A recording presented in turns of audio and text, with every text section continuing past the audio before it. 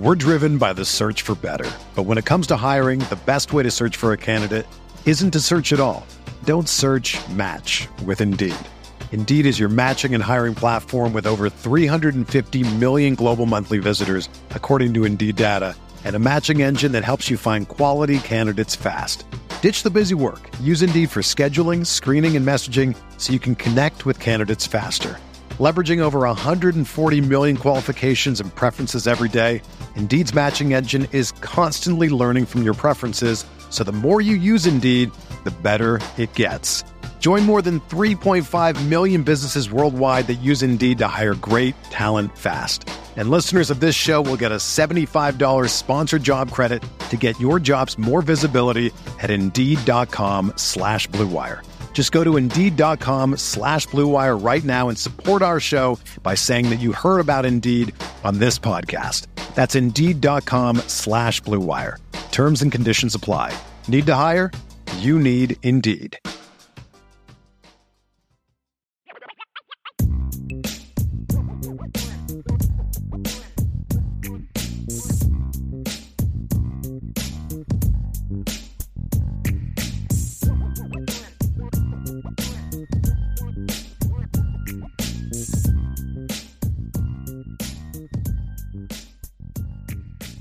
IB Nation, welcome back to another edition of the Irish Breakdown Podcast. That dude over there who's got to get that camera down a little bit. He's a little hiding there at the bottom of the camera.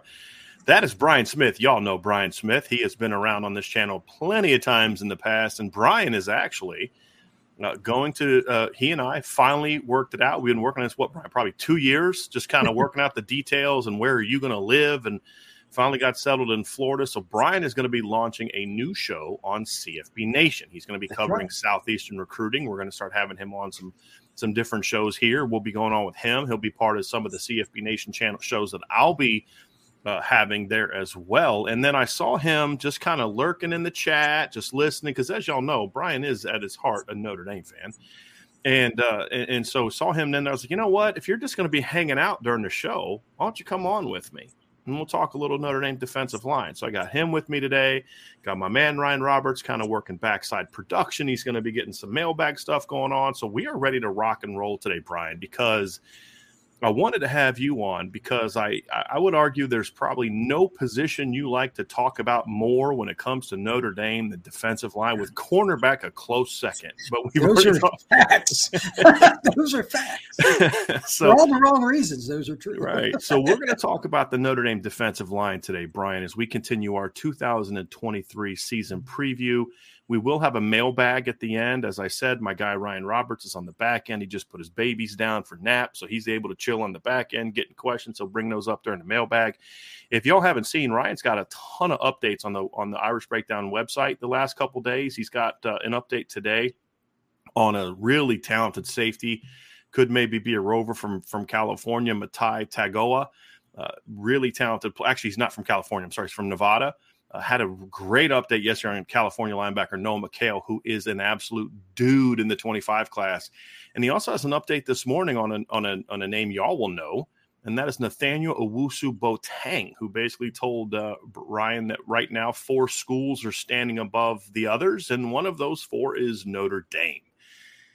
So as we've said to y'all before, the 2025 linebacker class is loaded, and Ryan has had a lot of updates on those this past week. So make sure you're checking that out as well. We're driven by the search for better. But when it comes to hiring, the best way to search for a candidate isn't to search at all. Don't search, match with Indeed.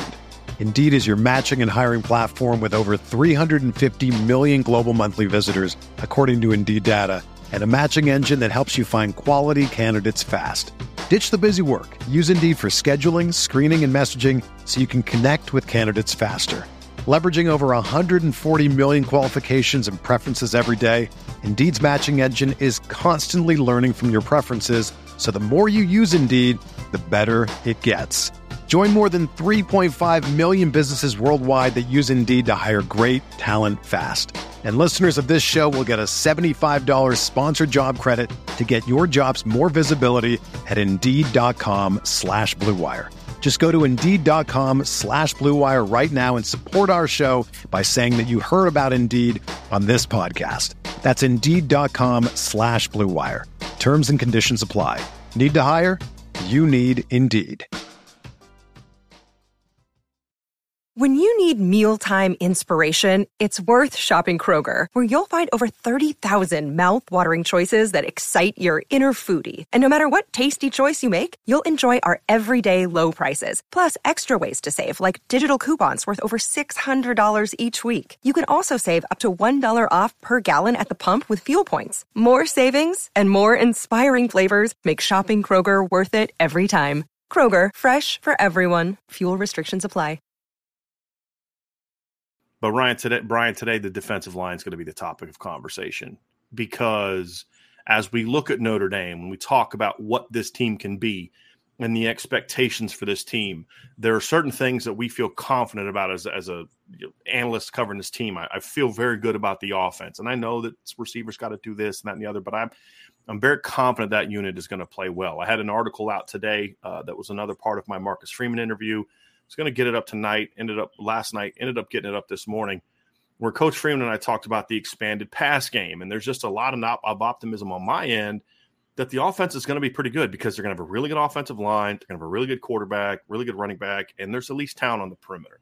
I expect that the cornerbacks are going to be really good this year, pending good health. I think the safeties will at least be solid, pending good health, with some of the additions that they had, and Xavier Watts. And basically, they were solid last year, and they got everybody coming back that played solid football last year.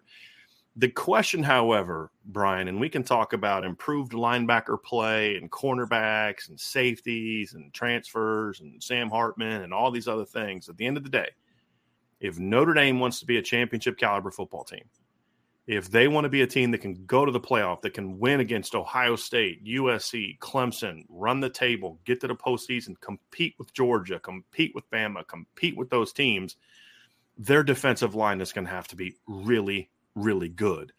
There's the potential for it.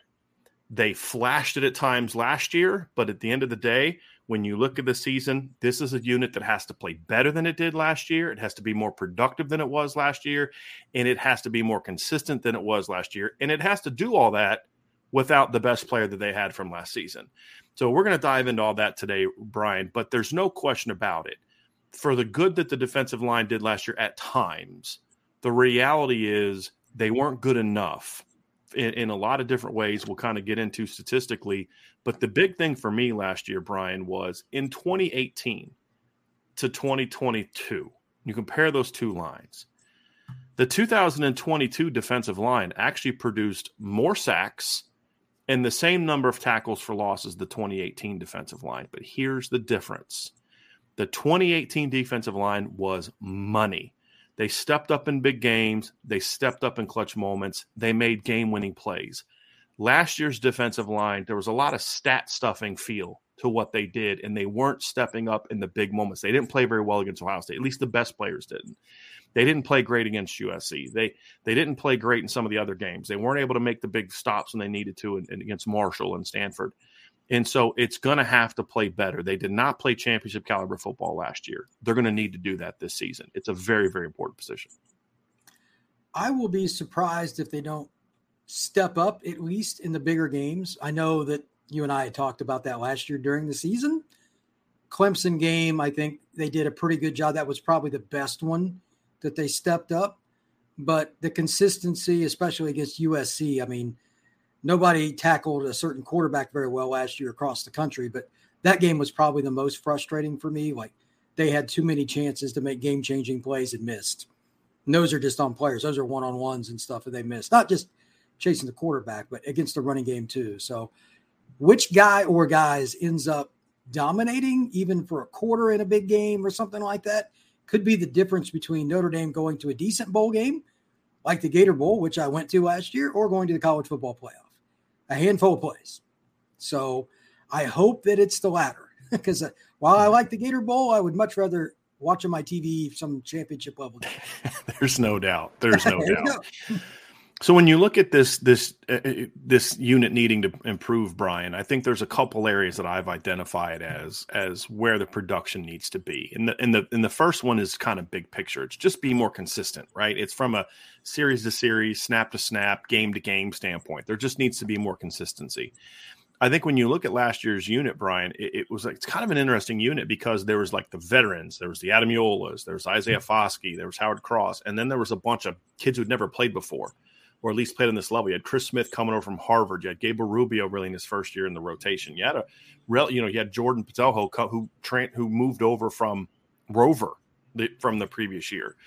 So you had this big gap in between the experienced guys and then the not experienced guys. Well, coming into this season, there's a lot more experienced guys, even though that they're not necessarily proven to the degree that Isaiah Foskey was last season. So just consistency is going to be a big thing, and block things like block destruction and technique, things like that, just being more consistent with it. But the big thing for me, Ryan, is this unit has to be more disruptive in the run game. That's going to be a big key for me. And I've got a couple stats for you. Let's hear it. When you talk about the play of the defensive line and the production of the defensive line, here's how they stack up. Last year, Notre Dame's defensive linemen accounted for 46.5 tackles for loss and 29 sacks. Notre Dame's 2018 defense, their defensive line had 46.5 tackles for loss, same as the 22 unit, 26 sacks, so fewer sacks. If you look at Ohio State's defensive line last year, 48.5 tackles for loss, 24 sacks. Notre Dame's defensive linemen had more production than Michigan's defensive line last year. But here's where, to me, they need to get to, because a lot of the teams that we just talked about, especially Ohio State, their defense was good, but they had a similar problem to Notre Dame. They didn't step up in the big games, the big moments. Then you look at Clemson's defensive line, and Clemson's defensive line last year, they had 26 sacks, which is 3 fewer than Notre Dame's, but they had 56.5 tackles for loss. And when you look at it, to me, it's those run game numbers. The sack numbers were good last year. Now we'll get into some questions about sack production this year, because 11 of those 29 sacks were from one dude. But the reality is to me, Brian, you need a much greater gap between your sack production and your run game production. And so if you look at the 2018 defense. Number one, that was a far less aggressive defense. Clark Lee was very much a do your job type of defense. So the fact that the production was equal to what the 22 defense was, which was much more of an attacking defense, is actually not a good thing. You look at Ohio State, for example, 24 sacks, that's 5 fewer than Notre Dame's defensive line. But they had 2 more tackles for loss, which means there's a bigger gap in the run game production between the two. So Ohio State had 24.5 more run stops than they did sacks. Notre Dame only had 17.5. There was a 20 difference gap in the 2018 defensive line. Clemson had a 30 gap between the number of sacks and the number of tackles for loss, run game stops. So you had 26 sacks and 30 run game stops. And so Notre Dame, again, 17.5. So that's the big thing for me, Brian, when I look at it, is they have to be more. I actually think this team with Riley Mills stepping in the starting lineup and Jordan Patelho and Javonte Jean-Baptiste, I'm actually pretty confident in the pass game, which we'll get to here in a little bit. The big question for me is, can this unit be more productive and disruptive in the run game? That's going to be a big key, because, Brian, as much as football has changed, when you get to the postseason, it still comes down to who can run the ball and who can stop the run. And if you don't believe me, go look at Ohio State and Georgia last year. Fourth quarter, Ohio State couldn't run the football. They became one-dimensional. Once Marvin Harrison goes out, they couldn't do what they needed to do to win, because they couldn't rely on their run game. In the postseason, you still need to be able to run the ball and stop the run. Doesn't mean you got to run for 250 yards, but when you need to be able to run the football. And the team that can run the football and stop the run, TCU ran all over Michigan last year. Michigan had a harder time running the ball against TCU. That was a big part of that game. Now, more pressure gets put on J.J. McCarthy. He wasn't ready for it. Michigan gets beat in the postseason. That's really what it comes down to. And that's probably right now, Brian, my biggest big picture question is, can this unit take a big jump in run game production? I think your answer there will be dependent upon the following question. Can anybody on the interior consistently command a double team? That's about as generic as it gets. But right now, if you're Ohio State or Clemson or something, are you really scared of anybody Notre Dame has on the interior? Right now, no, and that's going to be a big question mark. And we'll get into some of the specific players here in a little bit, Brian. But here's the reality of what Notre Dame is going to have to figure out what they're going to do this year, and that comes down to basically you don't have a Jordan Davis, you don't have a Jalen Carter, so you've got to properly use the big guys you have, guys like Gabriel Rubio and Aiden Canaana in certain situations. But as you know, there's two ways to occupy two blockers. One is to be Lewis Nix. The other is to be a quick penetrator in attacking. And that's something that when you watch Al Golden's defense last year, there was way too much asking smaller players to kind of stalemate and try to hold at the point of attack. And then that allowed them to kind of – I mean, they actually held up pretty well at the point. But, Brian, and you and I both know when you're undersized and you're stalemating – you're gonna get beat by the better teams in your schedule. Almost right. You need to reset the line of scrimmage in your favor. That's what offensive line play and defensive line play is all about. Who can reset the line of scrimmage in their favor? The offense is trying to get vertical. The defense is trying to get vertical the other direction. And so will Al Golden look at his defensive line and say, you know what? I don't have Lewis Nix. I don't have Justin Scott. I don't have Jalen Carter. But here's what I have. I have a really fast and athletic nose tackle in Howard Cross. I have a very athletic kid in Riley Mills who played on the edge for us last year. I have Jason Onye, who's a pretty quick penetrating athlete up the middle. Gabriel Rubio is a pretty quality athlete for his size. I got some kids that can move. So does he turn them loose a little bit more, or does he continue to try to use the defensive line to set up plays for the linebackers? Because for all the heat that the linebackers took last year, the fact is that the defensive line could not occupy, to your point, Brian, the blockers and keep the blockers at the front level the way that they needed to allow the linebackers to run free. So if you're going to have a defensive line or defensive scheme that is linebacker driven from a production standpoint, you have to have a defensive line that can keep the blockers occupied. And that's going to be the question. And to me, it's as much about Al Golden as it is about the talent, because it comes down to, are you going to just run your scheme, or are you going to design your scheme to better suit the players? Now, here's something that's interesting, Brian. A big part of what we saw in the spring from Notre Dame was a very aggressive, attacking, blitzing type of defense. That suits the defensive line, in my opinion. Well, they don't have a bunch of two-gappers. You know, I just did a highlight on another show about a kid that Florida took out of Georgia that just lost a bunch of weight and is down to 348. Notre Dame doesn't have that guy on their roster. You know what I mean? I can't imagine being that big, by the way. But at the same time, Notre Dame can still – I think Howard Cross is a great football player. But if he's not just shooting the gap, he's not holding the point against the 315 guy. It's just not going to happen very often. He's a great player, but what do you think Cross weighs?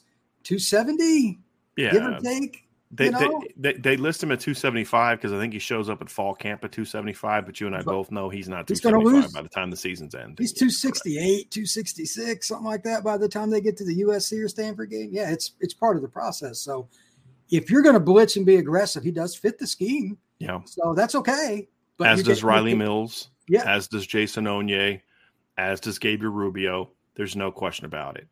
So here's an interesting part about this too, Brian, when you look at it. This is a big year for Al Washington as a defensive line coach. Now, I'll just come out and say it. I'm giving him a mulligan on year one, because the fact of the matter is there just were some veteran guys that would just not buy in. When I watched Coach Washington during the spring with his unit, watching them coach, I'm trying to remember the name of the GA, but very active guy, very heavily involved in helping coach too. And I'm a believer, Brian, that every team should have a really good O-line and D-line graduate assistant. Oh, gosh. Because those are the two highest volume numbers on your roster. I mean, it'd be different if like you had one DB coach, then you need a GA there as well. But you need a D-line GA that's good. Mike Elston had some very good D-line GAs. Harry Heastan had some very good O-line GAs. That's an imperative thing. That's an important thing to have. And I've heard good things about this new guy, but I'm watching them, and the kids were far. You can watch it, Brian. You've been to enough camps. You've been to enough practices. You can see when kids are really locked into what a coach is saying, because are the kids who aren't taking the rep paying attention. And when you watched in the spring and Coach Washington's looking at Coward Cross coaching him up, or Riley Mills or Javonte Jean-Baptiste, everybody was stopped and their eyes were on the coach that was talking to him. And that to me that means something to me. That tells me, okay, this group is buying in and they're locked in and they're taking what he's saying. And I think that's something that was very important for Coach Freeman. Behind the scenes, there were some things that he did to show the unit, this is the dude, you better listen to him last season. We'll just leave it at that. So I think we're not going to be able to use that as an excuse in 2023, Brian. I think there will be some buy-in. So now it's up to Coach Washington to say, hey, look, man, you were given a group with some pretty talented young players, some veterans that have potential. It's now your job to turn this potential into production. And that's going to be a big key, because I know he's catching a lot of heat on recruiting, some of it justified, some of it, okay, it's still looking on last year. There's some things he's done well this year. The end recruiting, got to get Justin Scott. We'll talk about all the recruiting stuff. But he's going to play a huge role in determining just how good this defense is going to be this year, by his ability to not only get the veterans to buy in and play to their potential, but to get the Josh Burnhams, the Junior Tuialamakas, the Tyson Fords, the Jason Onyes, the Gabriel Rubios, the Donovan Heinishes, to get those guys to start getting closer to their potential as well. If he can do that, then this defensive line has a chance to be really, really good, because they can just throw waves at you. And that's going to be a big part of it, of that's going to determine the success of the defensive line this year. To that point, and I told you this before the show, I was going to ask you kind of an off-kilter question.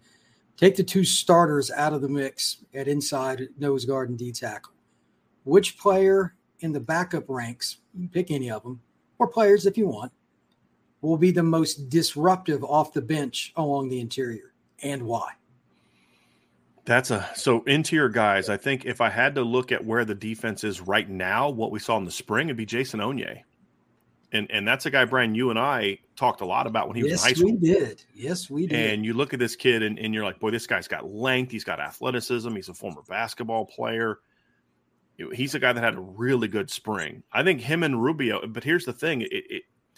I saw Rubio take a step towards being the guy that we thought he could be. You know, he was a top 100 guy. I know you were working with John Garcia on the SI 99 back then. And he was a guy that ranked in the top 100 on that. He was top 100 guy by several people. I think he's a guy also, Brian, that showed that potential this year. And that's the key for me, is you can't just have one guy off the bench that can be productive. You don't want guys coming in and just being, okay, you're there, right? You're there. You're eating up space. You're taking reps, right? And you're giving Riley Mills a breather. You're giving Howard Cross a breather. No, the best defensive lines, when the backup comes in, he's saying, okay, now you've got to deal with me. And I think that's something that Notre Dame needs. And they haven't always had that in recent seasons. They've had decent starters, but the backups were just guys that took up ate up snaps. When you look at those two guys, when you look at Donovan Heinisch, I mean, Donovan's basically a more athletic version of Kurt. And that's basically what he is. And when you look at Tyson Ford, that's going to be a big one for Bryant, for Al Washington, is Tyson Ford. Obviously, Jason Onye, Gabriel Rubio, those guys are going into years 3 and 4. That's an important one. Tyson Ford is an incredibly gifted player, but I think he's very immature. He's young, he's still a teenager. His game is very immature. He just got by on a lot of talent.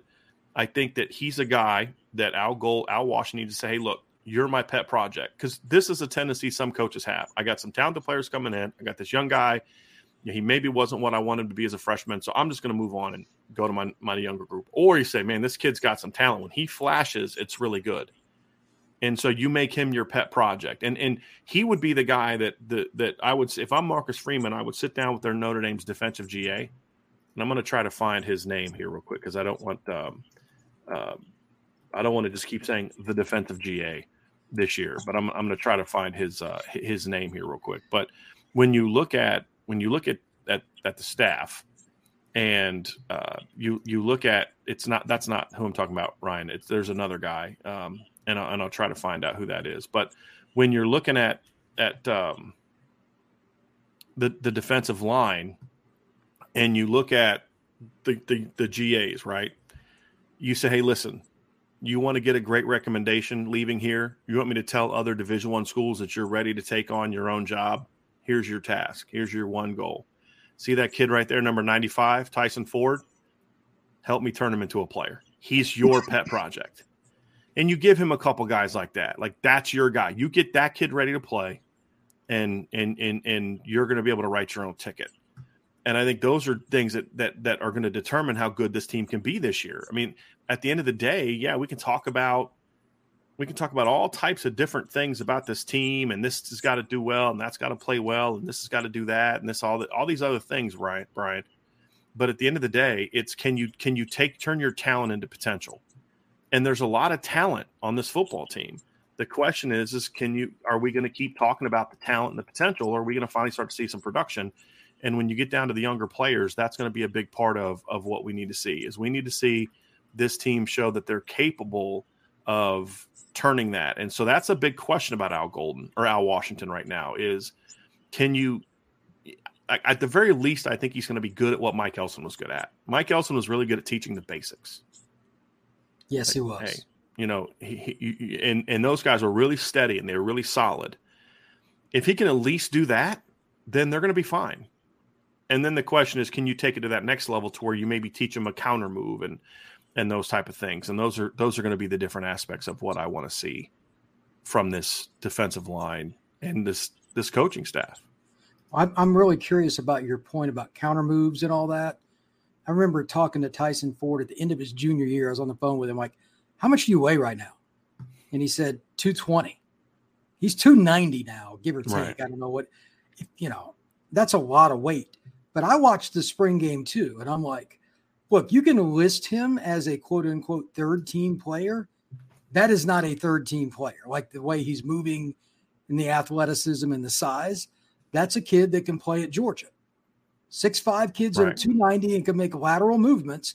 And by the way, kids like that are what they brought in against TCU in the title game and wiped the floor with TCU because they got tired, and Georgia was rotating guys in that had played 50% of the snaps that TCU had at the point of the year, and TCU is just done. Right. That's the difference between winning championships and kind of coming close. It's just depth that are, guys that are in the wings. But they were also coached up. I mean, Georgia, you and I talk about this all the time. They don't just recruit well. They develop their kids freshman. Yes. And when they come in, it's not this, let's just see how this kid plays. He's already coached up by the That was the overlooked thing about Alabama's title run under Saban from 2009 to like 16. 15, right? As they were so well coached. And that's a very underrated part of what has worked at Georgia. Yes, they're talented. I get all that. They're talented, but they develop those players. And it's Ashton Derrico is the name of the defensive line coach that I'm talking about, because he primarily seems to work with the defensive tackles is what when we see him at practice. So that's why I talk about him with Tyson Ford and those kind of players. So that's going to be a big part, Brian, is development. Can the development get there? Because there's no look. Do they have Georgia's talent level? I don't think so. Do they have SEC talent at several spots on this defensive line? Yes, they do. Yes, they do. Absolutely, they do. It's can you turn it into production on Saturdays? That's going to be a big key. I hope they can do that in consistency, though. Like you were saying, in big games, we didn't see it enough last year. So I just wanted to reiterate that. So let's look at the veterans, Brian. I think obviously we look at some of these veteran players and what we expect them to be this year. And the reality is Howard Cross needs to be able to do what he does, but stay healthy stay how do I say it? Not stay healthy, but he would wear down as the season went on because he's undersized. So part of that's on the coaches to not give him as much work as you gave him last year and maybe pick and choose. Like for me, Howard Cross is playing 15 snaps against Tennessee State, 20 against Central Michigan, because I want him to play 50 against Ohio State, right? That's my thing, That's important, man. It really is. Right. So Howard Cross needs to just keep doing what you're doing. There's other guys, however, that to me need to step up and be better and be more consistently effective. And the first one for me is Riley Mills. Now, what's funny is a lot of people talk about Riley Mills, like he hasn't done a whole lot. He was fourth on the defense last year in tackles for loss. And he, as I've said before, he's got more sacks going into his senior year than Sheldon Day or Jerry Tillery had going into their senior years. Like, Riley's done some things. What he hasn't done is live up to the potential. He was also third in the defense last year in sacks. He hasn't lived up to the potential of being that guy consistently, Brian. And that's going to be the big thing for Riley Mills. You and I talked a little bit about this before, because Riley wanted to be an end, right? You and I were talking about this. You had a chance to talk with him last offseason at the gym. The key is he has bought in to being an inside guy. That's huge, because yes, it is. If you're going to run the defense that I think they want to run, Riley's a 3 technique. If you're going to run, like, for example, if Clark Lee was still the defensive coordinator, I'm still having Riley as my big end. I am. And Javonte Jean-Baptiste is a Viper. That based on how Clark Lee ran his defense. The way that they ran their defense this past year, and the way that they ran it in the spring especially, you want to go with the old Lou Holtz philosophy. Take linebackers, turn them into ends. Take ends, turn them into tackles. Take 3 techniques and turn them into nose tackles. That's basically what Notre Dame is doing. And so you put Riley at 3 technique, and during the spring, we saw more consistency of him making plays. He's an important piece to this, Brian, because he's 6'5". He's about 300 pounds now. He's athletic. He's got long arms. You've seen him. He's a massive kid. I mean, he is a big, strong country boy. He's the kind of kid, Brian, that 25 years ago was a stud 3 technique for Nebraska in the mid-90s. Oh, that's a tremendous comparison. They always had some big white guy in the middle that was really athletic, that nobody else recruited outside of a couple of schools and knew about. And looked like he lived in the weight room, which Riley does. He was from a 2A high school in Kansas or something, and they found a way to get him to be good. Or he was a part of their walk-on program or something. Yeah, they did a great job with that. So Riley's now got to step up and be a more productive guy, Brian. He's got to do it in big games, and that's something we haven't seen. I thought one of the most disappointing aspects of the Ohio State game last year is outside of Howard Cross, who I actually thought was pretty good in that game. I thought the rest of the defensive line was incredibly disappointing, especially the veterans. I thought Riley Mills played pretty well in that game, and I thought Howard Cross played pretty well in that game, and Chris Smith I thought played pretty well in that game. I thought the other big names, Isaiah Foskey was bad in that game. Jason Adamiola got his butt kicked in that game. Justin Adamiola got his butt kicked in that game. I thought the veterans did not play well. So we need to see a different scenario this year with those guys. And so I think Riley Mills has got a chance to be that guy. If Riley Mills, Brian, plays to his potential this year, that alone right there is going to make the interior of this defensive line very, very good. Because if Rubio and Onye are just solid backups and Howard Cross is just who he was last year, Riley Mills playing to his potential makes this an outstanding interior defensive line. I think he could be a 7 or 8 sack guy.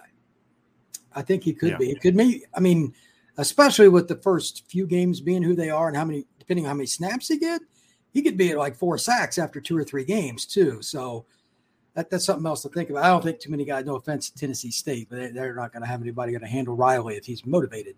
So does he have a chance in a one gap, get up the field scheme? 100%. Now, not only do I want him to be able to do that, but when he does get double teams, guess what? That means Howard Cross has one guy on him. Maybe even the guy snapping the ball, and good luck to him. So or the linebackers are running through untouched. Right. I mean, J.D. Bertrand, I know he takes a beating on various Notre Dame message boards. He's a good football player. Yeah. I mean, let's just get it out of the way. But he is a very good blitzer, too. He times things up. He knows how to work with guys. He'll shoot a gap, take some chances, but he's fast enough, unbeknownst to some Notre Dame fans, that he can get there and make a play in the backfield. So these things play off of each other, and that's what Cincinnati did. I mean, they didn't have Jalen Carter on Cincinnati's defensive line. Like, that I'm familiar with Apopka's high school, but we all knew when he was coming out of high school, like, he is not going to sit the bench at Georgia very long. Like, he was their most physically gifted guy pretty much from the middle of his freshman year on.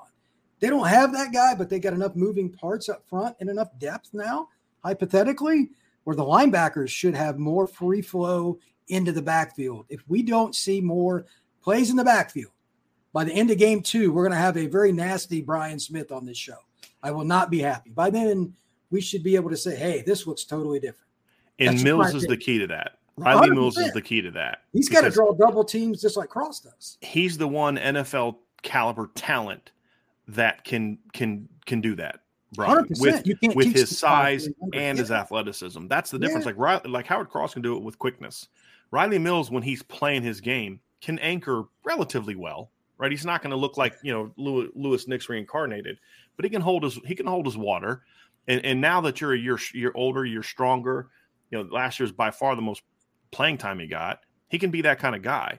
But then he also needs to be able to use his athleticism. Like, what I don't want to see is them just try to turn him into a two-gapper. Like, I don't want to see that. You need to use his athleticism. So Riley Mills has got to step up, and they got to use him correctly. Then the other equation of this is the guy that's going to be next to him in the starting lineup to the outside, and that's Jordan Patelho. Jordan Patelho is a very interesting player, Brian, because fans love him for two reasons. Number one, he's a highly ranked kid coming to high school. Well, really three reasons. Number two, he's a little off, and I think fans kind of like having a couple defenders that are a little like that, just a little like there's something like this kid's a little different. You know what I mean? Like he's a little wild. Kind about him too. Yeah, like if I'm at a bar, if I'm out at a club and some stuff goes down, I'd rather have Jordan Patelho on my side. You get what I'm saying? 1,000%. So he's got a little bit of that to him, but then also he's shown these flashes of being a really impactful player. And so the question with him is he is the biggest enigma of anybody on the defensive line to me, because there's this assumption with him that he's going to come out and just be really good this year for Notre Dame. And because of how he finished the season last year, had that great performance against obviously South Carolina, was good against the run, was very disruptive against the pass. He did some really good things last year. Brian, he had according to Pro Football Focus, he had 18 pressures on 77 pass rush snaps. That's absurd. Like that. Yeah, that's like 22% or something. Yeah, I mean that's getting you into like Will Anderson numbers from 2021. That's what that is. I mean, that's an absurd number of pressures. But can he do that when his snap count goes right? And he had seven total hits on the quarterback in 77 snaps. Again, that's an absurd number. But as you were saying, Brian, can he do it regularly? Can he do it consistently? And can he do it when it matters? Because I've said this, Brian, and I've never said this to you, so I'm curious as your thoughts. Isaiah Foskey was more productive from a sheer number standpoint in 2022. 14 tackles for loss, 11 sacks is better than what he did in 2000 and the year before. And the year before, and he had 12 and a half tackles for loss and 11 sacks. So he's more productive, but he was a far better player in 2021 because he made clutch plays. You think of the strip sack against Cincinnati that Drew White picks up the ball, Cincinnati's about to blow Notre Dame out. It's 17-0. They're driving. Foskey makes a strip sack. Drew White picks it up, runs it back a long way. They scored 17-7 ball game. You think of the strip sack against Oklahoma State that gave the offense the ball with a chance to kind of go down there and make it a game. You think of, early USC's driving. He has two huge pressures to force a field goal attempt. He was clutch. He was money. They didn't have that last year. That's my biggest concern with Jordan Patelho is when you go watch him play last year, it's just there were times you're like, what is he doing? And then there's times you're like, wow, that guy's got a chance to be really good. What are we going to see more of this year? Are we going to see more of that consistent guy? Because if we do, there is no doubt in my mind he can be an 8+ sack per game guy for Notre Dame this year, a 10+ tackle for loss guy for Notre Dame this year, because I actually think he's got a lot of disruptive ability in the run game because there's some things you can do with him you couldn't do with Foskey. Foskey was basically a big end playing Viper. He was 6'5", long arms, 265. He's long arming you. He's basically setting the edge. Patelho's a guy that you can actually shoot inside and penetrate inside. You can play more line games as a defensive coordinator with him, where you can slant Riley Mills outside, bring Jordan Patelho in loops, things that you're not going to really do with Isaiah Foskey. So he actually gives you some things. You can drop him off into coverage a little bit more. You can stack him in a 3-3, and you can have Mills on the outside, or you can even put Riley in the nose in certain situations and have Cross and the other guys on the outside. There's just different things you can do. but you can move him around. You can do things with him, but you can only do that if you can count on him, because you're not going to build a game plan around a guy that you can't count on. And that's the big thing. If they can count on Jordan Botelho this year, Brian, he's got a chance to be really good. And then, and this is what I want you to comment on all of this, I'm going to wrap it up and I want to just let you go. If again, these are a lot of ifs, but if Riley Mills can be a consistent player of what we've seen, if Jordan Botelho can be consistently the player that we've seen, now all of a sudden you're talking about this defensive line have a chance to be really, really good. If what you just said right there comes to fruition, there's no reason that the numbers 4 and 0 shouldn't be put together. And that relates to sacks. They were pretty close to it last year. But I don't need 3 guys to have 10. I'd rather have 8 guys have 5. Right. You know what I mean? Just and then like one guy's got 8, one guy's got like 7.5, 9. Yes, exactly. I'm curious. You mentioned the stack, and these defenses change every year because offenses in the spread have so much of an advantage. Coming out in 22 personnel play power, they go no huddle, then they come out in the next play and they're in full on spread, and you got 3 linebackers in the game, and you get murdered. That's why the stack was invented. Like, we got to find a way to get more speedy guys on the field. So here's the question. You talked about Botelho moving back and playing some linebacker. Flat out, I'm not convinced he's going to take the playbook serious enough based on his mentality to do all the little things with the checks and the gaps. That's my concern. Right. He's hell on wheels when he just dips the shoulder. I mean, he's a freak athlete. And you could tell the kid likes the weight room. All those are good. Yes. Can he cover somebody and do it properly on 3rd and 6? That's got to be a checkbox. Right. It's just that I need to trust you snap after snap after snap. 100%. And if he can be that guy, he can be disruptive. And Brian, here's a point of what you're talking about. Last year, Notre Dame, last season, looking at the statistics last season, pulling those back up, Notre Dame ranked 13th in the country last year in sacks, which is pretty good. They were good at it. Yeah. Right. But here's the thing. Yet Isaiah Foskey had 11 of those. The next highest guy was Botelho with 4.5. Let's look at a couple other teams. Louisville last year had 50 sacks. Not a single guy on their roster had more than 9.5. Nobody had double digits.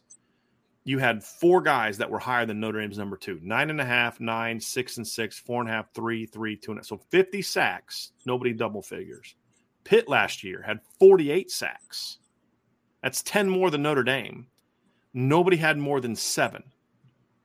Clemson last year had 44 sacks. Now they played one more game than Notre Dame, right? So Notre Dame actually averaged slightly under Clemson in sacks per game. Clemson was a 3.1, Notre Dame was a 2.9. But when you look at Clemson last year, nobody had more than 6.5. And so that's what you're referring to. Now, it's nice to have – now, if you're going to have a guy that has 12 and 13, that's cool, but then you're 50-plus sacks is basically where you need to be. And that's your point is you need to be in the 40s, but it needs to be a more disruptive. And here's why that matters, in my opinion, and I want to know if this is where you're coming from too, Brian. If I have one great sack guy, then you as a defense or an offense, if you're really good, Georgia can do this, Bama can do this, Ohio State can do this. You can say, hey, our scheme, we can take him out of the game. We can neutralize him. You remember when Michigan did this to Chase Young in 2019? Yeah, like 4 sacks against Penn State, or 3 sacks against Penn State, 4 sacks against Wisconsin, 0 tackles for loss against Michigan. Because Michigan basically said, we're not going to let you beat us. And you can stop, you can do that. Teams did that to Notre Dame last year. They basically said, as long as we block Isaiah Foskey on 3rd down, they're not going to get to us.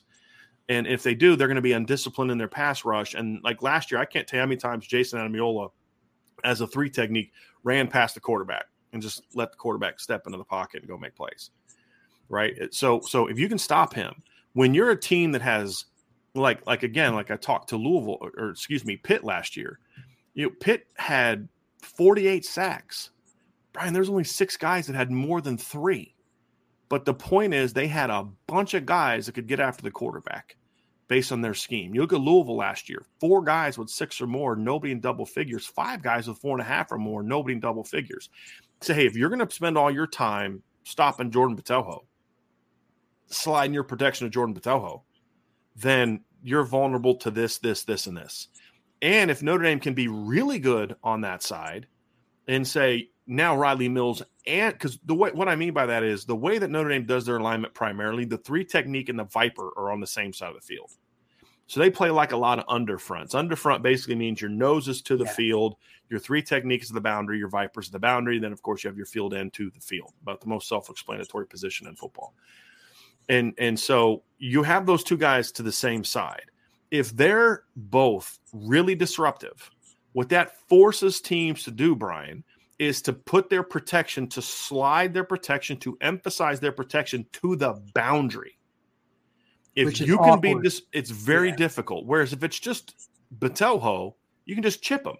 You can put a tight end or a back and just chip him. If it's Botelho and Mills, or if it's just Mills, you can center guard him and, do some different things that way. But if it's Mills and Botelho, you now have to set your entire protection philosophy to the boundary. Now, all of a sudden, you've got Javonte Jean-Baptiste, and my pressure package is all coming from the field. Now, that's how I can overload you with numbers without having to overload you. That's how I can overload you with numbers to a side without having to overload you on numbers as far as number of total blitzers. And that's where you can be disruptive. And that's why it's imperative that these 2 kids, above all others, really step up. To me, we're going to talk about Rubio and Onye and Javonte Jean-Baptiste and Junior Tuihalamaka and Josh Burnham and Tyson Bourne, these guys. But to me, Jordan Botelho and Riley Mills both stepping up. They're both seniors now. Those 2 guys stepping up is the difference between Notre Dame being good on the defensive line this year or championship caliber on the defensive line this year. And it has to be, to me, both of them. I would say Mills 1 and Botelho 2 in importance, because I think that with Josh Burnham and Junior Tuihalamaka and some other guys, you could even put Javonte Jean-Baptiste over there if you're struggling over there. I mean, there's things you could do where you could put Nana and some other guys at the field end. But to me, nobody has the potential up the middle for this season to do what Riley Mills can do. Maybe down the road, Tyson Ford can be that guy. Maybe down the road, Gabriel Rubio can be that guy, or Jason Onye can be that guy. But for 2023, they need Riley Mills to step up. They need Jordan Botelho to step up. They do that, and we're going to have some fun covering this football team this year, Brian. I also think statistically, and I'm fascinated with Baptiste, he was pretty highly recruited, et cetera, et cetera. If I remember right, he's a DMV guy or something from that area, isn't he? Maryland? Maryland, yeah. Yeah, I believe so. No, he was a Bergen Catholic kid from Jersey. Oh, Jersey kid. Okay. Yeah. Well, he's East Coaster. If you're single covering him every play, and he kind of knows that he's assuming he's not – when you get chipped as a D end, you're in trouble. But assuming he's just going one-on-one every play and he's not going against a left tackle, he could have 6 or 7 sacks this year. Would not surprise. Part of that could just be effort plays. You know how the commentator will say, well, that was a coverage sack. Well, that's okay, because Notre Dame's secondary has a chance to be really good. Number 20 in particular is probably going to be lonely a lot this year, because I don't think, like the Clemson game, I don't know what they were thinking. I was watching that again last night. You know what they were thinking? I don't want to throw to number 5. Well, yeah, 5's good too, and they just picked the freshman, but it did not work out well. I'd throw a 5. The funny thing is they threw it 5 early, and he blew them up. I mean, they kept trying to throw screens, and he was blowing them up. And so they're like, let's try this number 20 kid. But to your point, Brian, that's the potential. Absolutely. And you made this point on our show, I think like 2 years ago. You looked at all the teams that had like won playoff games, and you had something like every team that's like won playoff games had like a first or second round draft pick, a corner, something like that, right? I mean, that was the point that you had made. Playoff, right? Every team the next spring, even all 4 of them, Washington, Ohio State, Clemson, Bam, all 4 of them had a first or second round pick at corner. Certain spots. And it continued throughout the next several years. I mean, as far as the teams that are out there winning, Clemson had 2 guys like that in 2018. Yeah. Notre Dame is finally to that point. So the D-line should absolutely, unequivocally benefit. Thank God. I've waited my entire life for this moment. Thank you. It's been a minute. It's been since the early 90s since we've been able to look at this football team and be this way. And I think that's an important piece, Brian, because what they do schematically, and again, this is not a knock on Clark Lee. What Clark Lee did worked. And I think very highly of Clark Lee. It's just, it was different. You had zone corners. You had guys in 2018, and Troy Pride could play man, but Julian Love was a zone guy. He was an off-ball zone guy, off the ball lineup, keep everything in front of you kind of guy. that's going to factor into some of your disruptives numbers. That's why, because you're a read and react, play your gap, play your assignment type of guy, and then we'll turn you loose on third down. This defense is going to be much more aggressive from snap one to the end of the game. I mean, we're trying to make disruptives on play one. And I think that's something that Al Golden's trying to do this year is he's trying to get more early down disruptives. And here's the thing. If you have to blitz to get early down disruptives, you're going to struggle against the better teams in your schedule. You're going to overwhelm the inferior teams on your schedule. Sure. But if you're having to blitz on first down against Ohio State and USC in order to create disruptives, they're going to get you. That doesn't mean you can't blitz on first down. You just mean it's like we always say, blitz. And Ryan talked about this last week in our mailbag as well. You want to blitz because you want to. I've said this as well. You want to blitz because you want to, not because you have to. And that's where the defensive line comes into play. Javonte Jean-Baptiste, to me, is going to be a big part of this because I have full confidence that he's going to be a disruptive pass rusher. Full confidence. And that's what he was used as Ohio State. Where my question for him is, I need to see him be better. Not better. I need to see what he can do against the run. Because they're going to use that position differently this year, Ryan. I don't think it's going to be that set the edge, physical, wrong arm the guy, stay there, funnel everything back inside. There's going to be something to that, especially with Nana's in the game.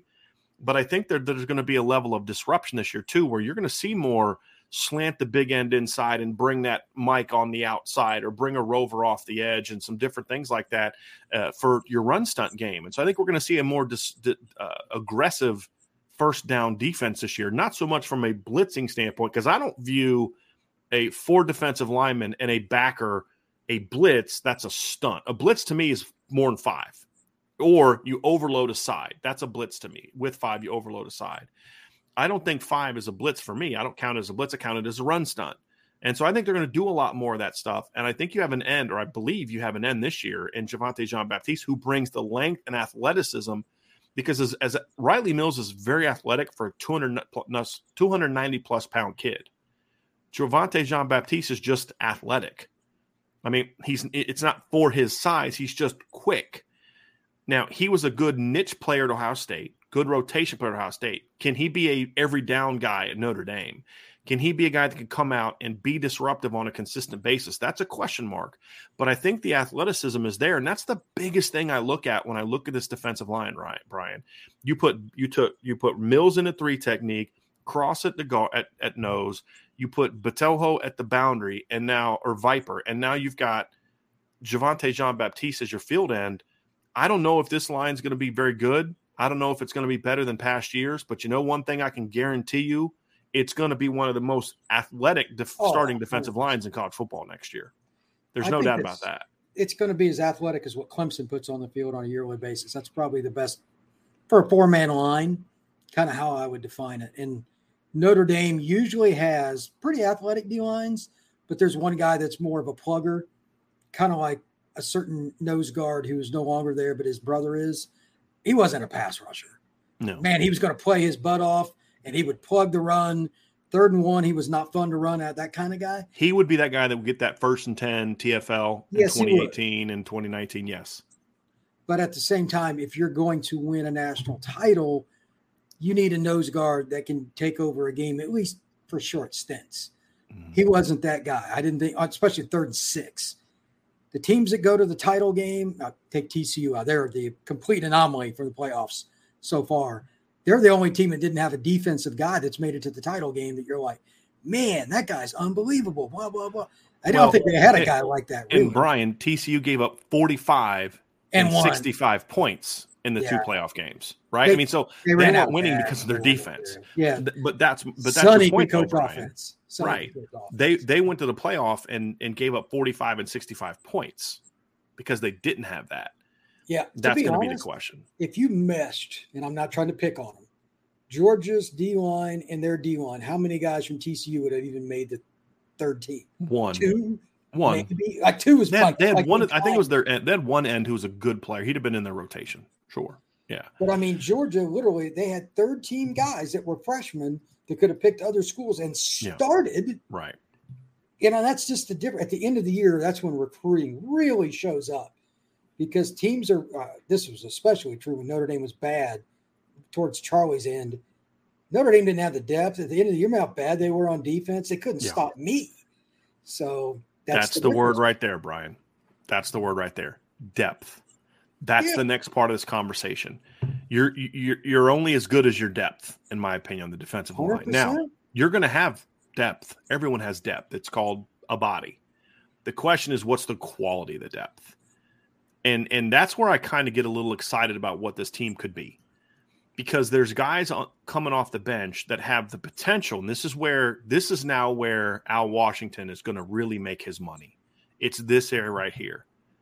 When you have guys like Gabriel Rubio, Jason Onye, Junior Tuihalamaka, Josh Burnham, Tyson Ford, Aiden Gobira, there's a lot of really talented athletes in that group. How many of those guys can you get ready to play this year? For example, if Josh Burnham was at Georgia, the way that they've developed defensive line, there's no question he has a sophomore breakout. None. You get that first year moving from linebacker to learn and develop, and then the next year he goes back out and boom, he's a factor, whether it's a starter or a rotation guy. Sure. So is Al Washington going to do the same thing? Because one of my questions with Al Washington was, based on last year, was does he coach the entire depth chart? And I've heard enough things that make that a concern for me in year one. Now, does he improve on that in year two? We're going to find out. Where you can't just let Josh Burnham and Tyson Ford be ignored for an entire season. You got to coach those guys up. Mike Elson was great at that.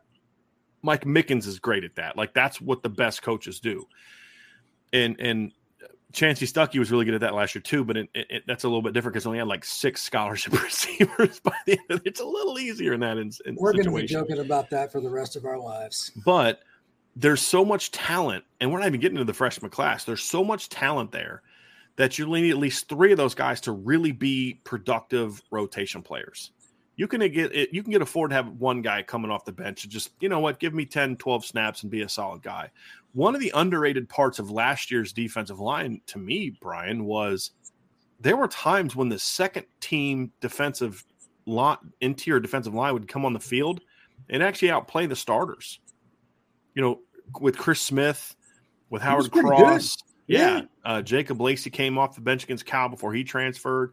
And so if you can continue that this year, now part of that was because the starters didn't play well. That was part of it, right? But when you've got Rubio, I really think he's going to make a nice jump in year 3. I expect that. Jason Onye, if he can build on his big spring, those are going to be important parts because if I'm bringing in, and this is something that's a lot different last year. Obviously, Howard Cross is a smaller kid. But last year, Notre Dame didn't have great size, period. Now you look at their team, and you're talking about bringing in 290-plus pound Jason Onye off the bench. You're bringing in 300-pound Gabriel Rubio off the bench. And now all of a sudden, I'm dealing with a little bit of a different body type than I was before. So that's something that you look at, too, and say, hey, there aren't a lot of attacking 4-3, 4-2-5 teams that can bring an athletic 302-pound kid like Rubio off the bench and an athletic 292, 295-pound kid like Jason Onye off the bench. So those guys need to step up and play well too. But to me, the big key is after them, you've got 2 sophomores at Viper and Junior Tuihalamaka and Josh Burnham that have a lot of talent. Junior run player first, pass rusher second. Josh Burnham right now, to me, has as much pass rushing potential as anybody on the roster. If Al Washington doesn't make him a pet project this offseason and in fall camp, then he's just not doing his coaching thing right. He's just not. Because that kid could be really key. You just bring him in off the bench and let him play 15, 20 snaps a game, and hey, Josh, you got one job. See that guy receiving the snap? Get him. That's your job. That's your job. That's it. Well, my excitement for the D-line, and maybe it's just because I know him and I'm biased, but Tyson Ford, athletically and size and the long levers, most years, even though he wasn't ready last year, would have played at Notre Dame over the last 25 years. I mean, he barely, I don't know how many games he played in. I'm sure it was a few, but now they can actually develop him in a normal way where he's not overwhelmed and getting his butt beat by some fifth-year senior from, a Power 5 school that knows what he's doing at offensive tackle. and he's only going to have to play so many snaps. That does a couple of things. Number one, gives him confidence.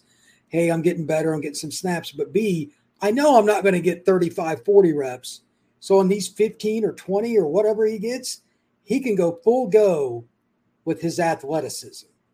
I was listening to a Georgia podcast recently, and one of their guys that started only had like 320 reps or something like that last year. Mm-hmm. And they went to the title game. Yeah, I've talked about that, Brian. I've actually pulled that set up. They did not have a lot of defensive. It might have been you that talked about it too that I saw. But Notre Dame, let's just be 99%. I'll give you the stat, Brian. The defensive lineman that had the most snaps on their entire team last year was Robert Beal Jr., who's was like a 6th-year senior last year. Yep. And he had 486. That's it. Then you had Nazir Stackhouse, 473, Michael Williams, 410. Those are the only 3 defensive linemen that played more than 400 snaps last year in 15 games for Georgia. 15 games. And then you had Jalen Carter was 392, Trent Walther was 283, Warren Brinson was 272. You didn't have the bigger guys, especially were under 300. When has Notre Dame been able to do Barry Alexander was 169 last year. He was only 169. Think about how talented he was. He averaged 10 reps a game. Yeah. I mean, no other school in the country is doing that. Notre Dame's leader in snaps last year was Isaiah Foskey with 563. That's a lot. So he had 80 more snaps than Robert Beal in 3 less games because he didn't play in the bowl game. He only played in 12 games last year for Notre Dame. Jason Adamiola last year only played in 12 games last year. Or Justin Adamiola played in 13. Justin Adamiola was number 2 on their team in snaps. He had 485. Howard Cross had 477. So your number 3 defensive lineman, Howard Cross, in snaps last year, had 9 fewer snaps than the guy for Georgia who led their defensive line in snaps. And he did that. He needed 2 more games to do that because he did it in 15 games. Howard Cross did it in 13. Notre Dame last year, Brian, had, 1, 2, 3, 4, 5 defensive linemen last year in 13 games had over 400 snaps. Georgia last year had 3 in 15 games. That's it. And then the other thing you look at, winning and losing. 2 of Georgia's guys that did that were edges. They only had 1 interior guy that had over 400 snaps. And that was Nazir Stackhouse of 473. Notre Dame had obviously had 2 and 3 if you want to count Riley Mills late in the year, ended up moving to 3 technique in the last few games. So the rotation is key. You relied way too much on your starters last year. Part of it is because your defense was on the field too much. Like, make some stops, get off the freaking field. You know what I mean?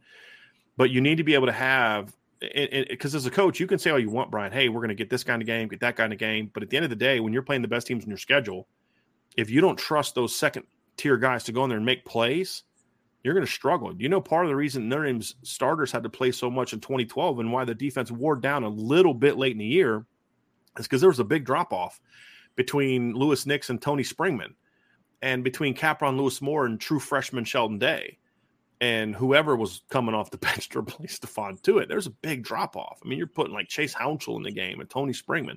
You couldn't afford to take those guys off the field in big games.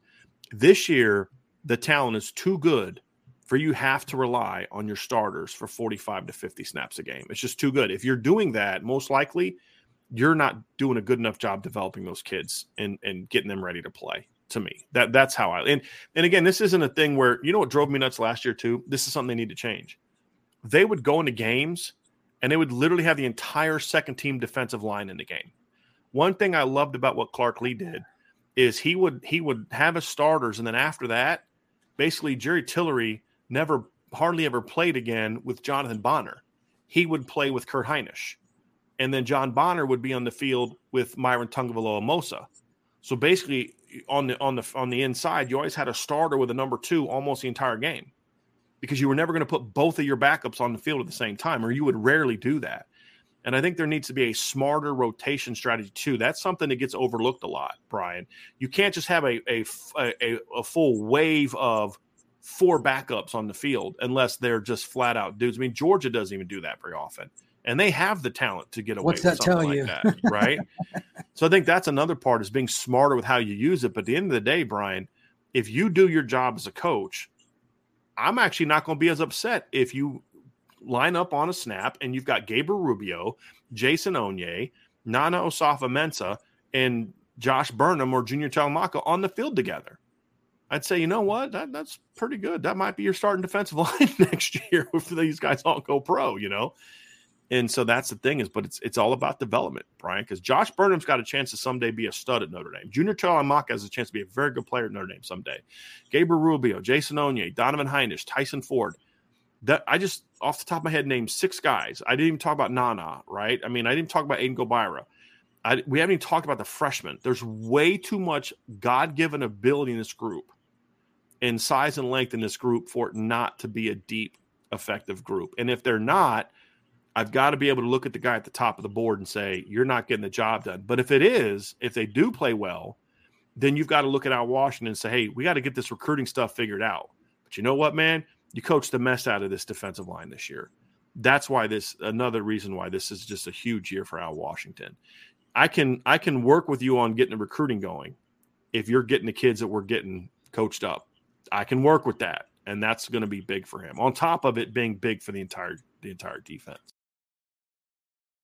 With threats to our nation waiting around every corner, adaptability is more important than ever. When conditions change without notice, quick strategic thinking is crucial. And with obstacles consistently impending, determination is essential in overcoming them. It's this willingness, decisiveness, and resilience that sets Marines apart. With our fighting spirit, we don't just fight battles, we win them. Marines are the constant our nation counts on to fight the unknown. And through adaptable problem solving, we do just that.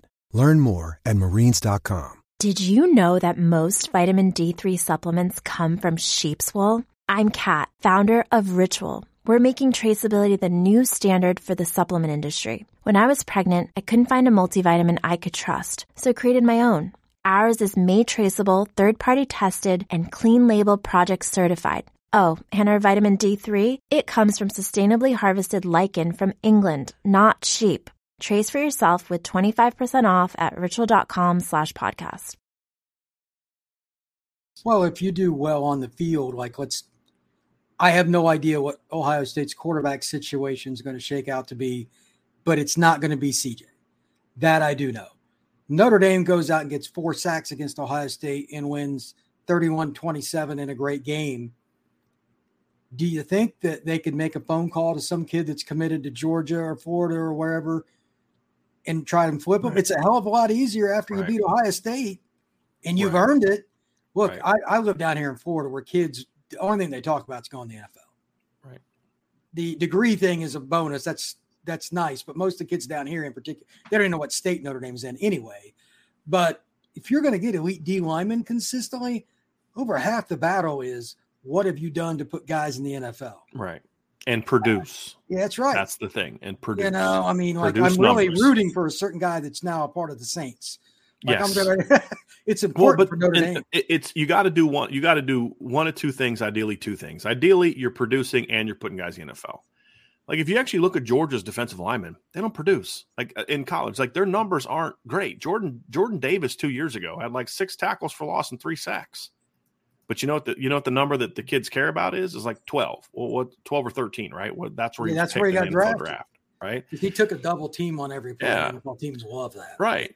Jalen Carter last year. You're talking about Riley Mills. Jalen Carter's numbers last year were basically identical to Riley Mills's numbers were. What Riley Mills' numbers were last year. I mean, Riley Mills had 6 tackles for loss and 3.5 sacks in 13 games. Jalen Carter and Riley had 24 tackles. Jalen Carter had 32 tackles, and he had 7 tackles for loss and 3 sacks. So Riley Mills actually had more sacks than Jalen Carter did last year. But you know what they care about? Was it number 5, number 6, right? 9? Jalen might have went number 2 or 3 if it wasn't. Yeah. So you've got to do one of 2 things. You've got to produce at a high level where kids can say, hey, look, yeah, this guy didn't get picked high because he's not an NFL talent. You are. What could we do with you in this defense? You've got to have that at some point in time. That's how you convince the elite talents to come, and then you can develop the NFL players. But it's going to be key. And the thing that could be really big for Notre Dame is if they are able to throw waves at people That's going to be huge because now you can say, hey, look, I know we got 4 starters coming back last year, but did you see last year we had 9 kids that played over 200 snaps last year.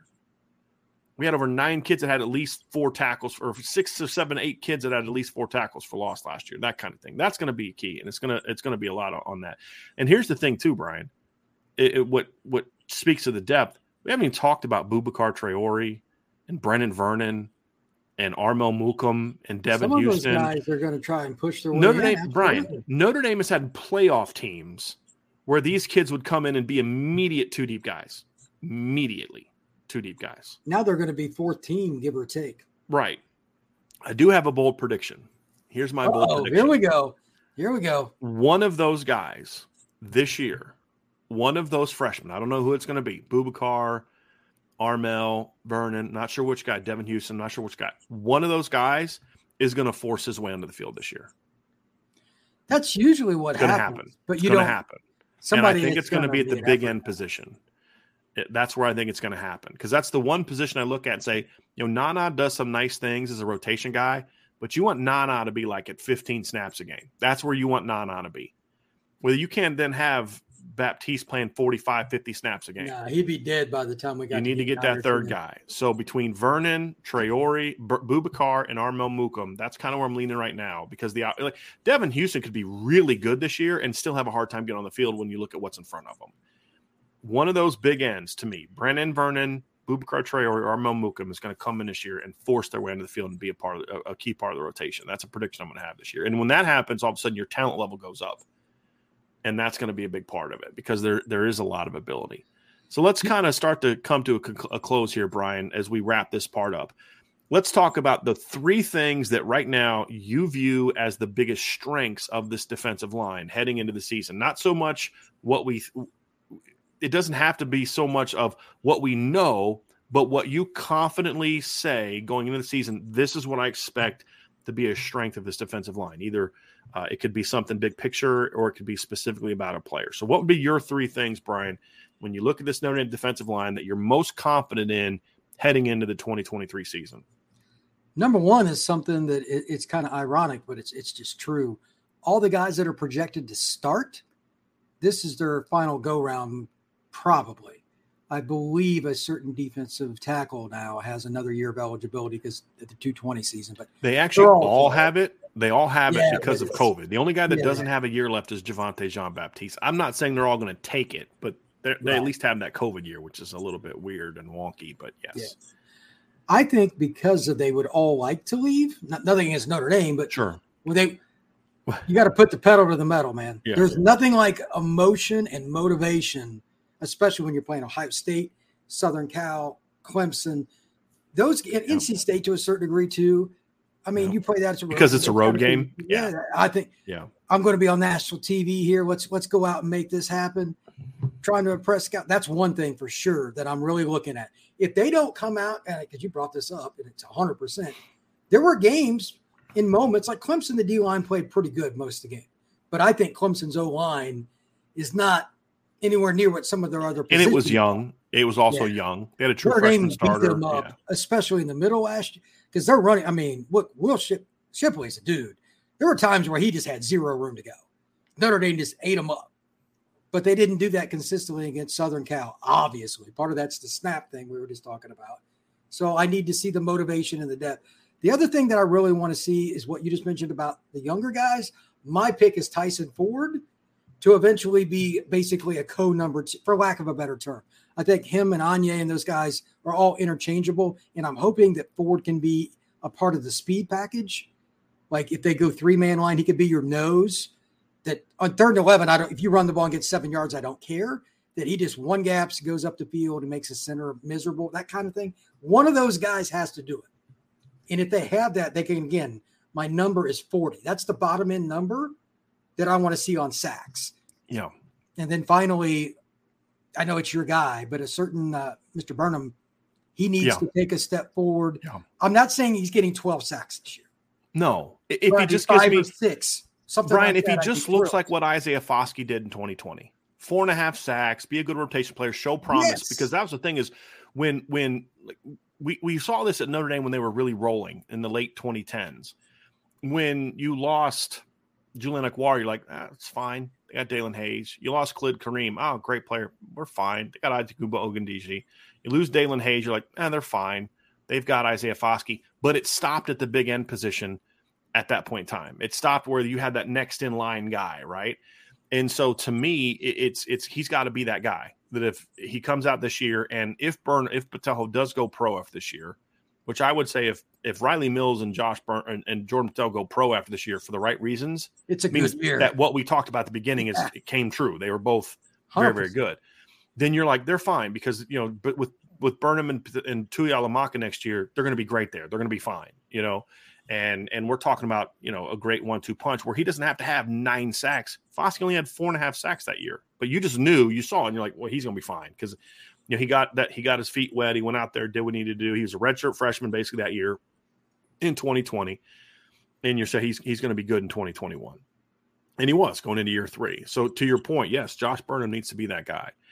And the thing about him though, Brian, is because he didn't play defensive end, that's why it's so important that Al Golden or Al Washington and Coach Derico, I'm not sure how to pronounce his last name, and whoever else is working with the D-line, whether it's Nick Sebastian, whoever else, they need to take that kid under their wing because he doesn't have the background playing that position. You need to teach him how to play that position because here's the thing. God gave him all the tools he needs to be great. Work ethic, length, athleticism, all of that. He already has that. You just got to teach him how to play the game. And if you don't, that's on you because it's not like he's not coachable and he doesn't want it. He wants it. It's just whether or not you're going to put the work in to make him good. So mine are, Brian, I really feel good. I feel better than I should about the defensive tackle rotation this year. I do. I think it'll be good. I think will it be great? That I don't know, but I think it's going to be pretty good. And honestly, because the one guy that they lost last year to me underwhelmed. I mean, the one guy you lost in the rotation underwhelmed last year. You're basically replacing him with Riley Mills. Everybody else, I mean, the biggest loss they had from the interior last year is Chris Smith. I mean, that's their biggest miss from last year. I think Jason Onye can handle that. I think Gabriel Rubio can take some of that. I think with Donovan Heinisch a year older, with Riley Mills, boy, I feel good about the interior. Now, is it going to be great? That remains to be seen, but it's at least going to be good. The other strength I have, I really think the Viper position is going to be really good this year. Botelho doesn't have to be a 50. He doesn't have to be Foskey. I could see a scenario this year, Brian, where Notre Dame gets more production from the Viper position than it did last year, although nobody comes close to having the numbers individually that Isaiah Foskey had. I could see that. I mean, because you basically had, let's see, I'm talking about the guys that kind of primarily played that. You had 20.5 with those two, 23, 24, and then you had 24.5. You had 24.5 tackles for loss last year at the Viper position. If you count Justin Adamiola, that number's a bit padded because some of his production came as like a rotation kind of guy. And then you had, 15.5, 18.5 sacks. I could easily see the Viper position this year as a unit outproducing that. I could, especially the tackles for loss numbers. And nobody has more than 9 because you're going to have 3 guys doing it. You know what I mean? So you're going to, especially from a sack standpoint. So I'm very confident there as long as there's good health and good coaching. The talent is certainly there. The third one, Ryan, is I do feel that they have the depth to survive the season. Now, how good is it going to be? That's a question. There's not a position where you look at and say, boy, if that guy goes down, they're screwed. I mean, if Riley Mills goes down, God forbid, I don't want it to happen, but you're putting in Gabriel Rubio. You're not exactly putting in a guy that can't play, and so you don't want it to happen, but they can survive if there's a loss on the defensive line this year. Now, Brian, let's look at the biggest concerns. What are the biggest question marks we have? I think the first one for me is you got to prove it. I think the pass rush potential for this team is greater than it was last year. and this is no disrespect to Justin Adamiola because he was a very high motor kid. But the fact of the matter is the kids replacing him in the depth chart this year are far superior athletically, far superior. The question is, Brian, and I use this phrase a lot, are we going to be talking about potential of this unit or production by the time we get to Ohio State? That's the question mark. So I'm confident in the talent, but the question is, can they produce, and also can they produce in the big moments? Because I don't care what your talent level is, being money isn't about being talented. Being money is about having something here and something here that other people don't have. John Elway wasn't the most clutch quarterback that I've ever seen in my life. And Joe Montana wasn't a great clutch quarterback because of their physical gifts. They were clutch because they also had this and this. That's kind of what I'm referring to. That I don't know. And to me, that's my biggest question mark with this defensive line is that right there. Well, I'm hoping that the one concern that I have with Cross doesn't happen in an individual game and it costs him. He's still 270-ish, whatever his weight is. If a team, like remember last year against Clemson, Notre Dame ran duo about 50 freaking times. It was ungodly boring, but they averaged 5 yards a carry doing it, so whatever. Can Notre Dame hold up against a team that gets in a niche? Like Ohio State's got, I love their running back. The one, not Travion, the other kid. He just runs. And Williams. Well, that's what they did to Notre Dame in the fourth quarter, Brian. They said, we've got a lead now. We're just going to run the ball, and there's not a dang thing you can do about it. Notre Dame's nose guard play is lacking size. That's my concern. So that's the other reason that I want Ford and all those other guys to rotate in. That's a lot of size. Like Ford's somewhat big at 290. Mm-hmm. I mean, Notre Dame is massive up front on their D line now. Compared to what they've been, yeah. Absolutely. I mean, Notre Dame, even in the early 90s, didn't have this much depth. No. They didn't. And Brian, you say, well, size. Well, look at Georgia. It's a completely different defense. Yeah, Georgia Notre Dame isn't 300-pounders because they're playing a true three. Right. It's size relative to the style of play that you have.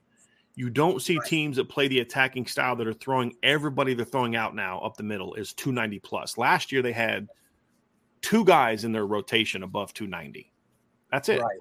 This year you're probably going to have one guy that's under 290, and that's Howard Cross. Everybody else is going to be over 290. Jason Adamiola is 10 pounds lighter than Riley Mills was and probably going to be closer to 15. I mean, Chris Smith was really the only true big guy you had. Now Gabriel Rubio's over 300 pounds. Jason Onye's over 290 pounds. Aiden Kana'ana's 320 pounds. Like, you're throwing some big boys in there now. And I think that's important. The other question mark that I have too, Brian, comes down to Al Washington. We're willing to give him a mulligan last year, but he still has to prove himself this season. He does. He has to prove himself. And so he does enter the season as a question mark. We're going to learn a lot about Coach Washington in 2023 because, as we've said this entire show, he is not working with a group of inferior players that he just has to figure out a way to get the most out of them. And that's the thing about Mike Elson in 2018. Mike Elson did not take a bunch of average athletes and turn them into a great D-line. He took dudes and turned them into dudes. I mean, that's what Jerry Tillery and Dalen Hayes and Julian Aguilar and Adetokunbo Ogundeji, those are all NFL players, right? Notre Dame's third-string Viper in 2018 has started games in the NFL. Third-string guy, Jameer Jones, right? There's NFL talent on this defensive line. Now, is there any Jalen Carters? And no, I don't think there's that. I don't think that's there, at least not in the non-freshman class. But there's a bunch of NFL players like the 2018 D-line, because who was the first-round pick on that D-line? Jerry Tillery was a first-round pick. I didn't even think he was their best player. I thought he was overdrafted, to be completely honest with you. They had a bunch of day 2 and day 3 guys, and that worked for them. And I think that's the approach this team needs to have. The question is, do they have a coach that can get the most out of the majority of their players? That's, to me, still a question mark for this defense heading into 2023. If they can get some consistency, and I didn't know until you said it that there might be a little concern about how the back part of the depth chart was getting coached. That is a big no-no to me. You recruit everybody to get coached. But part of the reason I'm giving him a mulligan on that is because he had to deal so much with the other crap from the veteran players. And because it was year one. Some of that too, yeah. Right, and it was year one. So sometimes guys don't buy in, and that's a right. problem, bro. And then you've got to spend all, like the way it usually works is I got this veteran player, and I can just, I mean, I'll coach him up and work with him, but he helps me. Like one of the great things about when Harry Hiestan's offensive line was rolling, when Quentin Nelson and Mike McGlinchey and Ronnie Stanley and Liam Eichenberg became seniors, and obviously that was after the last one was after Coach Hiestan left. But honestly, those guys become almost like GAs to a degree. You know, where when you have Quentin Nelson, he's taking that young guard behind him, and he with Aaron Banks, and he's like, "Hey, man, coach you up and work with you on this, and leave these lessons with you." And so that takes some of that burden off of you, and it makes it easier for you to coach the entire depth chart, right? But when you're having to play, nanny to your starters and your fifth-year guys, it's like, what are you guys doing here? You know what I mean? And so I think that's why I'm willing to give Coach Washington a pass. And a lot of this is stuff that I learned in the offseason. And so it kind of makes you look back a little bit with a different perspective on some of the other things you heard. But that's not an issue anymore. Brian, you know Riley Mills. You've met Riley Mills. You've talked to Riley Mills. That's a kid that's in it for Notre Dame. Oh, 100%. Howard Cross is in it for Notre Dame, right? I mean, Javonte Jean-Baptiste is someone who had a pre-established relationship with Al Washington at Ohio State. There's going to be buy-in. If Javonte Jean-Baptiste did not know and respect Al Washington, he wouldn't have transferred to Notre Dame. Yeah, he's the least of my concerns.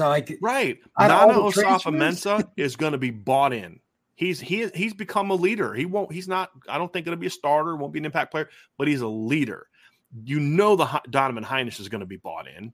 Gabe Rubio's bought in. Jason Onye's bought. So the buy-in is going to be greater this year. So I think that's why I'm willing to give Coach Washington a mulligan for year one. Because I think some of that stuff is just like, what can you do there? You move on. Those guys are gone. Get these kids ready to play.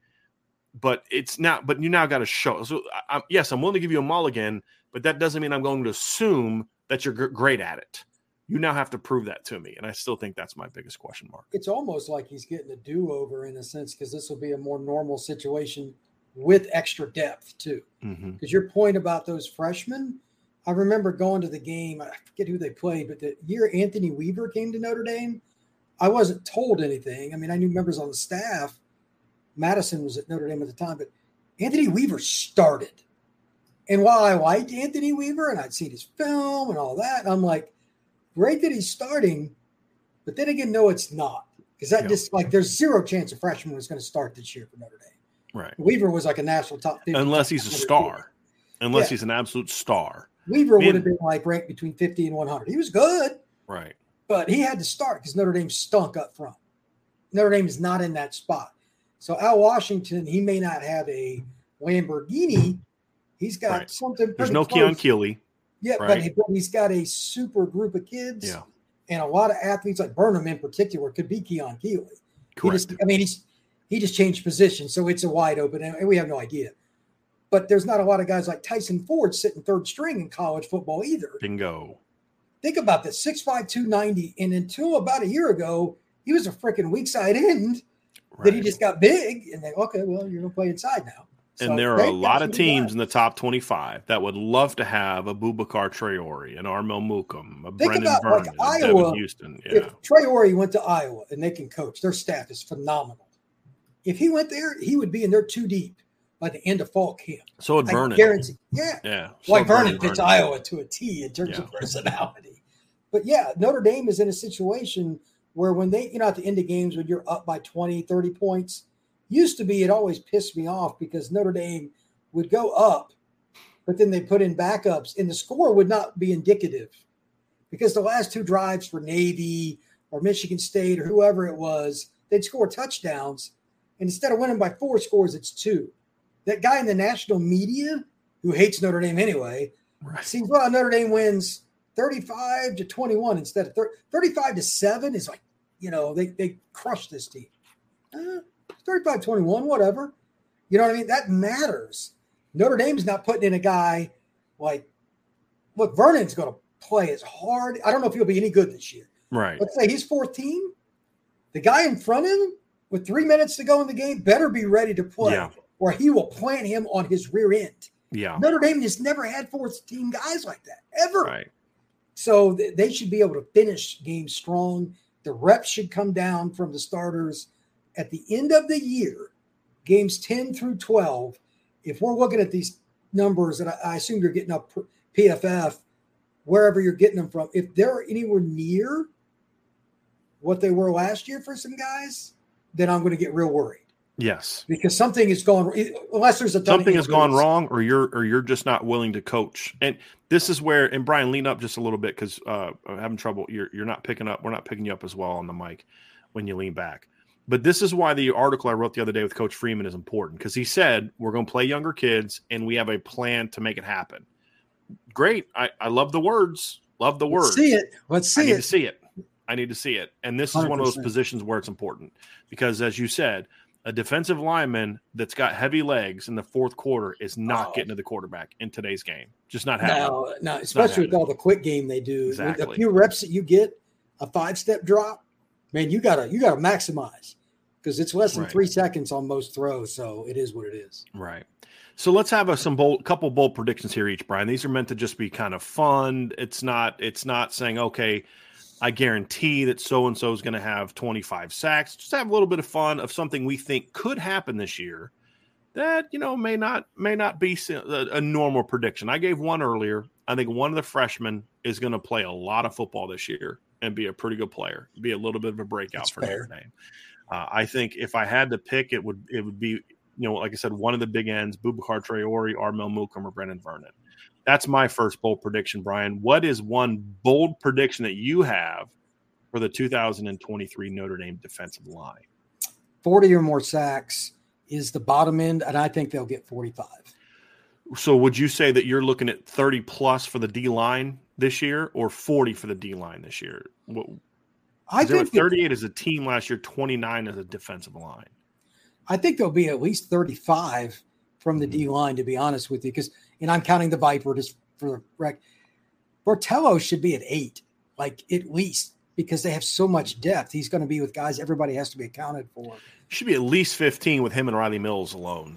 I mean, that's if it's not, then my prediction is going into the crapper. Yeah. So look, your best guys have to produce the biggest stats. It's not a news flash. The Yankees need Aaron Judge to hit home runs. Yes. So I'm going to go 45 sacks. And I'll also, just for the fun, I'll say Tyson Ford gets at least 4. And he's a third-team guy. That's why I say it. When you have third-team guys do that, again, it's a testament to either getting some coaching and all that stuff. We've got depth. Like in the fourth quarter against Tennessee State, and I assume he'll be playing then. If he's not, I'm concerned. That should be a game where somebody at quarterback, for whoever it is, for that poor guy, I don't know who this kid is. He's probably not any good. And he gets smacked underneath the chops. When you have third-team guys like that, you can be a top 10 team, compete for the playoff. Georgia and some of the teams that make it, Clemson, etc., even that 218 Clemson team, all the stars were really good. They were insanely good. But they still had guys off the bench that would have started for pretty much any other school in the ACC. They waited their turn and just rotated in. And that's why they were so freaking good. It was like, are you kidding me? There was no pass rush play that you could take off. Notre Dame, I'm not saying they got one of the high-end guys like Clemson does, but maybe they end up – Mills could be a 10-sack guy. Right. It wouldn't shock me. Botello could be a 10-sack guy. It wouldn't shock me. Well, Brian, look at the bowl game last year. You had Riley inside at 3 technique. You had Botelho starting at Viper. And those two kids combined for 3 tackles for loss. And was it 3.5 tackles for loss and 3 sacks, right? So Riley had a tackle, and that's against the next seed team. It wasn't like they were going against chumps. Yeah, right. He had 1.5 tackles for loss and a sack. Jordan Botelho had 2 tackles for loss, both of them sacks. Gabriel Rubio had a tackle for loss last year. And that kind of leads into one of my bold predictions, and that is that Notre Dame's defensive line in 23 will outproduce the Clemson defensive line in 22. So last year, Clemson's defensive line produced 56.5 tackles for loss and 26 sacks. The sacks should be easy. Notre Dame had more sacks than Clemson did last year. It's the run game production. So my prediction basically comes down to, I think Notre Dame is going to have 25 more tackles. Actually, you know what? I'm going to up that. That's not bold enough. That's not really bold. Notre Dame's going to have 30 more tackles for loss than they do sacks this year on the defensive line. That's going to be my prediction. So basically, I'm predicting my bold prediction is the run game production for the defensive line is going to be a lot better this year. It's easy, like the sacks to me, that can be misleading. You could have a lot of sacks because you had like when you're up 27 and you could just pin your ears back and rack up 3 sacks in the fourth quarter. The number to me that really defines that this is a big time defensive line is the gap between your number of sacks and your run stops grows. And I've talked about this for a couple years now. And Notre Dame had way too close of a gap the last couple years from their defensive line in the number of sacks and total tackles for loss, which meant not as much run game production. I think that changes this year because of the style of play they're going to have and then also the specific players they're going to have. They're going to be bigger, more athletic at the 3 technique. They're going to be way more twitchy and elusive-y linebacker-y types at Viper. They may not be as good of players individually as Isaiah Foskey, but if Isaiah Foskey came back and I was designing the defense the way that I wanted to design the defense, I'm moving him over to the field end, and I'm still going to have the same Vipers this year that I had. That's what I would do. And so to me, they're just more pure Viper type of players, which to me leads to more disruptions, Brian. That's basically what it boils down to. So that's my bold prediction. They're going to have 30 more tackles for loss than they have sacks from the defensive line position. So those are my 2. Sorry, are you saying in your estimation, just from a sheer volume standpoint, I'm guessing you're going to figure they're going to get at least as many sacks this year, give or take, within a couple, one way or the other. Upper 60s? I could actually, Brian, see. Maybe even 70? I actually could see the defensive line sack numbers going down a little bit this year. Yeah, because and it goes back to something you said earlier in the show.